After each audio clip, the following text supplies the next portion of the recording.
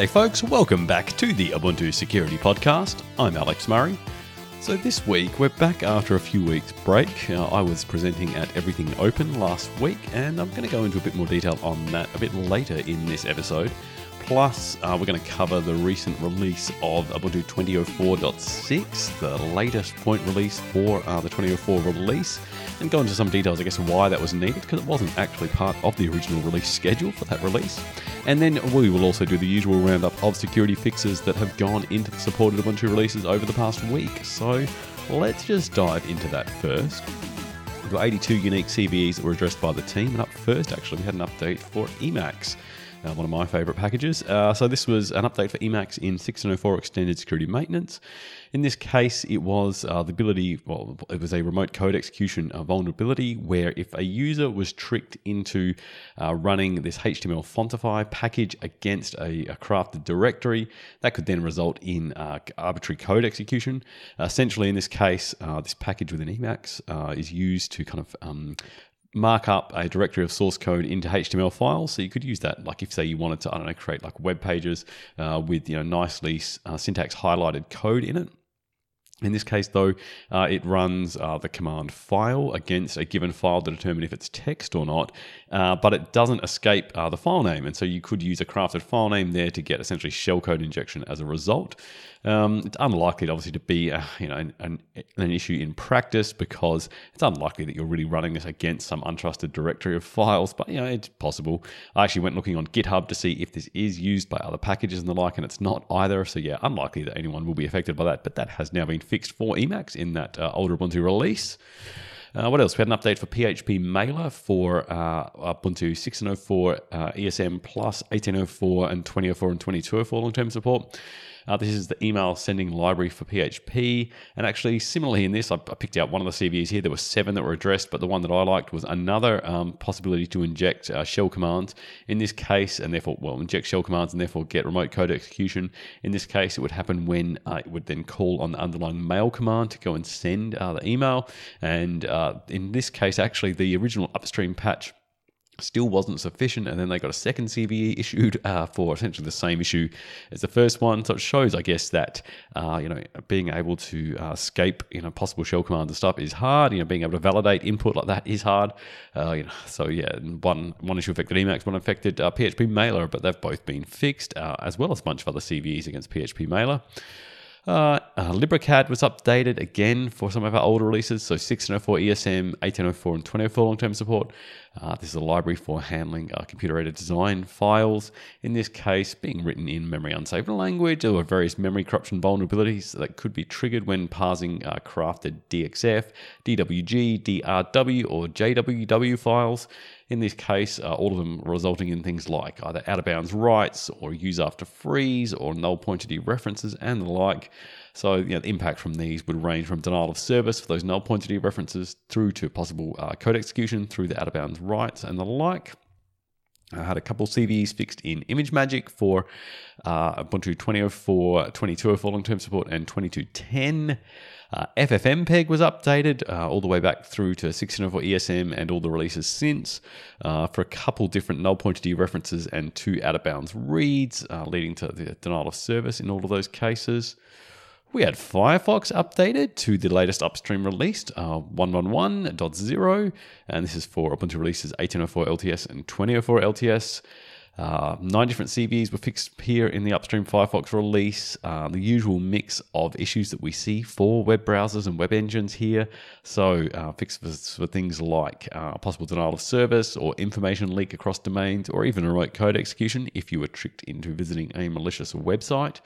As well, there was a few different logic issues that were fixed there. One for a memory corruption issue, another one that could be used to cause Firefox to leak local path information back to a web server under certain circumstances, and as well the ability to spoof parts of the UI of Firefox and trick the user into taking certain actions. They were all fixed as well.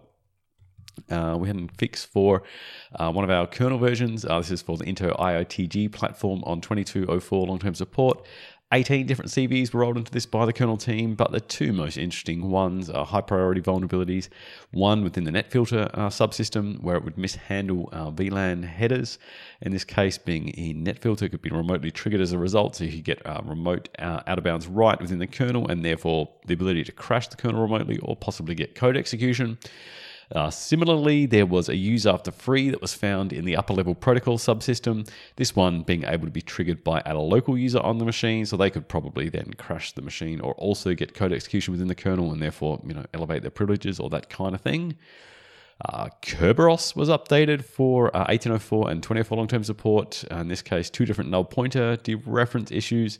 Again, being null pointer dereferences, they can be used then to cause Kerberos to crash. So a denial of service there, but being a daemon, that's going to likely be restarted by systemd or whatnot anyway. So an update for Python. This was one CVE that was fixed for Python all the way back to 1404 extended security maintenance, and therefore all the releases since. So 1604 ESM, what else? 1804, 2004, 2204 long-term support respectively, and 2210, the kinetic kudu. In this case, it was an issue in the URL lib parse function, so the parse function within the URL lib module. This is used quite often by various different applications and libraries to parse URLs. And you can imagine that someone might implement some kind of block listing functionality there where they might go, well, I want to block anyone using any protocol that's not, HTTPS in their URL. So you would then use that to parse it, get out the scheme that was used for that. So, is it HTTPS or not? And if not, then you would deny that.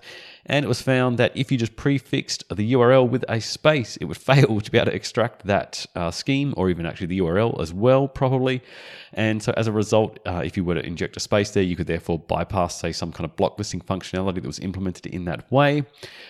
You can easily fix this by calling strip on the URL first to strip any white space. But the upstream developers have put in a fix for that. Apparently, though, they're still discussing whether that is sufficient or not. So, hey, we may have another update for Python coming as a result. But we will watch that space for you. But that one has been fixed. What else? So Vim is still continuing to be fuzzed as part of their bug bounty, and lots of different vulnerabilities found there. So 9 different CVEs were fixed, again, going all the way back to 1404 ESM and the releases since. All of these various memory corruption vulnerabilities, as I say, found through fuzzing, and most of them paid out through the bug bounty. So, if you want to get yourself some bug bounty cash, go look at hunter.dev and, sign yourself up and start fuzzing Vim as well. Why not? Curl was updated for 5 different CVEs for our stable releases. So that's 1804, 2004, 2204 long-term support, and 2210. A bunch of these were various connection reuse issues. So curl will reuse a given connection to a given server, for different uses, particularly for libcurl, the underlying library. So you can imagine if, say, the caller to that library would then go and change various parameters of the connections, so SSH connection, and enable some SSH option, curl would then go on to still reuse that connection, even though it perhaps shouldn't, because you've now gone and changed a particular option. That would therefore mean it should disconnect and reconnect. Similarly for FTP as well. And one that I thought was interesting was mishandling of a tilde character for SFTP connections. So it would replace the tilde with the home directory of the user, but it would also do that if that tilde was contained somewhere else within the file path. And so you could therefore get it to, say, access some file that wasn't intended originally by, say, prefixing or putting a tilde somewhere else in the path. We had an update for Ruby. In that case, it relates to for a CVE that was fixed in some older releases and has now gone into 2004 LTS. Tiger VNC was updated similarly for 2004 LTS for a single vulnerability there. In this case, when processing a TLS certificate, it would then store that certificate for later use, but it would store it as a certificate authority internally. That would then mean if you went and connected to a different server as a client, it would then use that certificate that it had received from the previous server as a certificate authority certificate, and would therefore could use that to validate some other certificate that was then issued by that same that same certificate authority. But it wasn't really a certificate authority. It's like kind of having a self-signed certificate in that case, and there could allow a malicious server to impersonate others as well. And finally, we had an update for SOX. This was a regression update because a previous update failed to fix one of the vulnerabilities completely. So that's now been fixed properly. And that is it for the week in security updates. Okay, so the other stuff that I wanted to mention this week, we did have a new point release go out for the Ubuntu 2004 LTS release. That's now at 2004.6. This was announced just recently. And if you go and look up the original release schedule for 2004 LTS or the Focal Fossa, you see that actually there was only originally 5 point releases planned for that, and now we've gone and released a 6th one. So you might ask why, and quite rightly so. So the original announcement for this release states that unlike previous point releases, it's a refresh of the AMD64 installer media after recent key revocations, and therefore re-enabling their usage on Secure Boot enabled systems. So as a result, this, like all our other point releases, doesn't just bundle in that fix, it also bundles in all the security fixes and bug fixes that have gone in since then. Actually looking at this, what it really is it's around the handling of Secure Boot in shim. So back with the original boot hole vulnerabilities that we talked about a few years ago now, this SBAT protocol was introduced into shim to allow it to do kind of like deny listing on certain in things that it may trust or not. So it introduced a protocol where there's these minimum versions set for given components. And things like, say, a grub binary then has an SBAT section in that says I'm grub, say, version 2, and shim will know to trust grub versions, 2 and later. What that then might mean is, say, we do an update for shim that then says, hey, I only want to trust grub versions 3 and later. That older version of grub is now no longer trusted and wouldn't be booted. This updates that to roll in these newer versions so that they can still be booted on, say, older media or older machines that have been updated in the meantime to a newer shim version. And actually, this is stored within an EFI variable, so you can go and inspect this yourself. It's an SBAT level variable under, say, sys firmware EFI vars that you can go and have a look at, and that will say the various versions there that are trusted or not. And you can even use things like objdump to dump out the SBAT section of a given signed binary, so then you can check will that actually be trusted or not ahead of time. Yeah, so that has that release done. As well, the other thing I wanted to mention this week is that, the reason the podcast has been on break for a couple of weeks is that I was in Melbourne presenting at Everything Open. So I took a week off to prepare for that and then obviously to present there and all the work around that. So Everything Open is the sort of spiritual successor to the old Linux Conf AU that used to be run every year. It's now, I guess, a bit more of an embracing conference. It's not just, say, solely about Linux, but it's more about general open source and open governance and open data and all these kind of things. So there's some really cool presentations there. In particular, one that I saw was about the COVID Safe application that we had here in Australia for trying to do contact tracing and the various failures around that, and in particular, I guess, how talking about how, say, when governments try to get involved in things like open source development, the kind of failures that can result there due to, I guess, the impedance mismatch that comes from open source communities and big monolithic organizations like government and the like. So that's a really interesting one. But I presented about how we do security in Ubuntu, plus how you can try to improve the security of your own open source projects. And so, unfortunately, my presentation wasn't recorded, but I have gone and recorded that myself. So what I'm going to do is try to include some of that in an upcoming episode. Look out for that probably next week. It was reasonably long, so I'll probably split it up over 2, and we'll probably do something like the Ubuntu parts of that first, and then in another episode do the general open source security parts in a second one. But there's a link to, I guess, the brief of that in the show notes, so go check that out, and look out for that in an upcoming episode. All right, so that takes us to the end of this week's episode, a bit of a shorter one, but we will be back in more full swing again next week.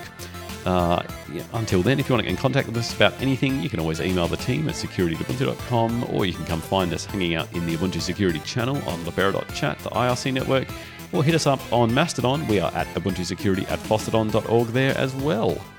Okay, so I'll be back again with you all next week, but until then, remember, keep calm because we've got your back, and I'll speak to you soon. All right, bye.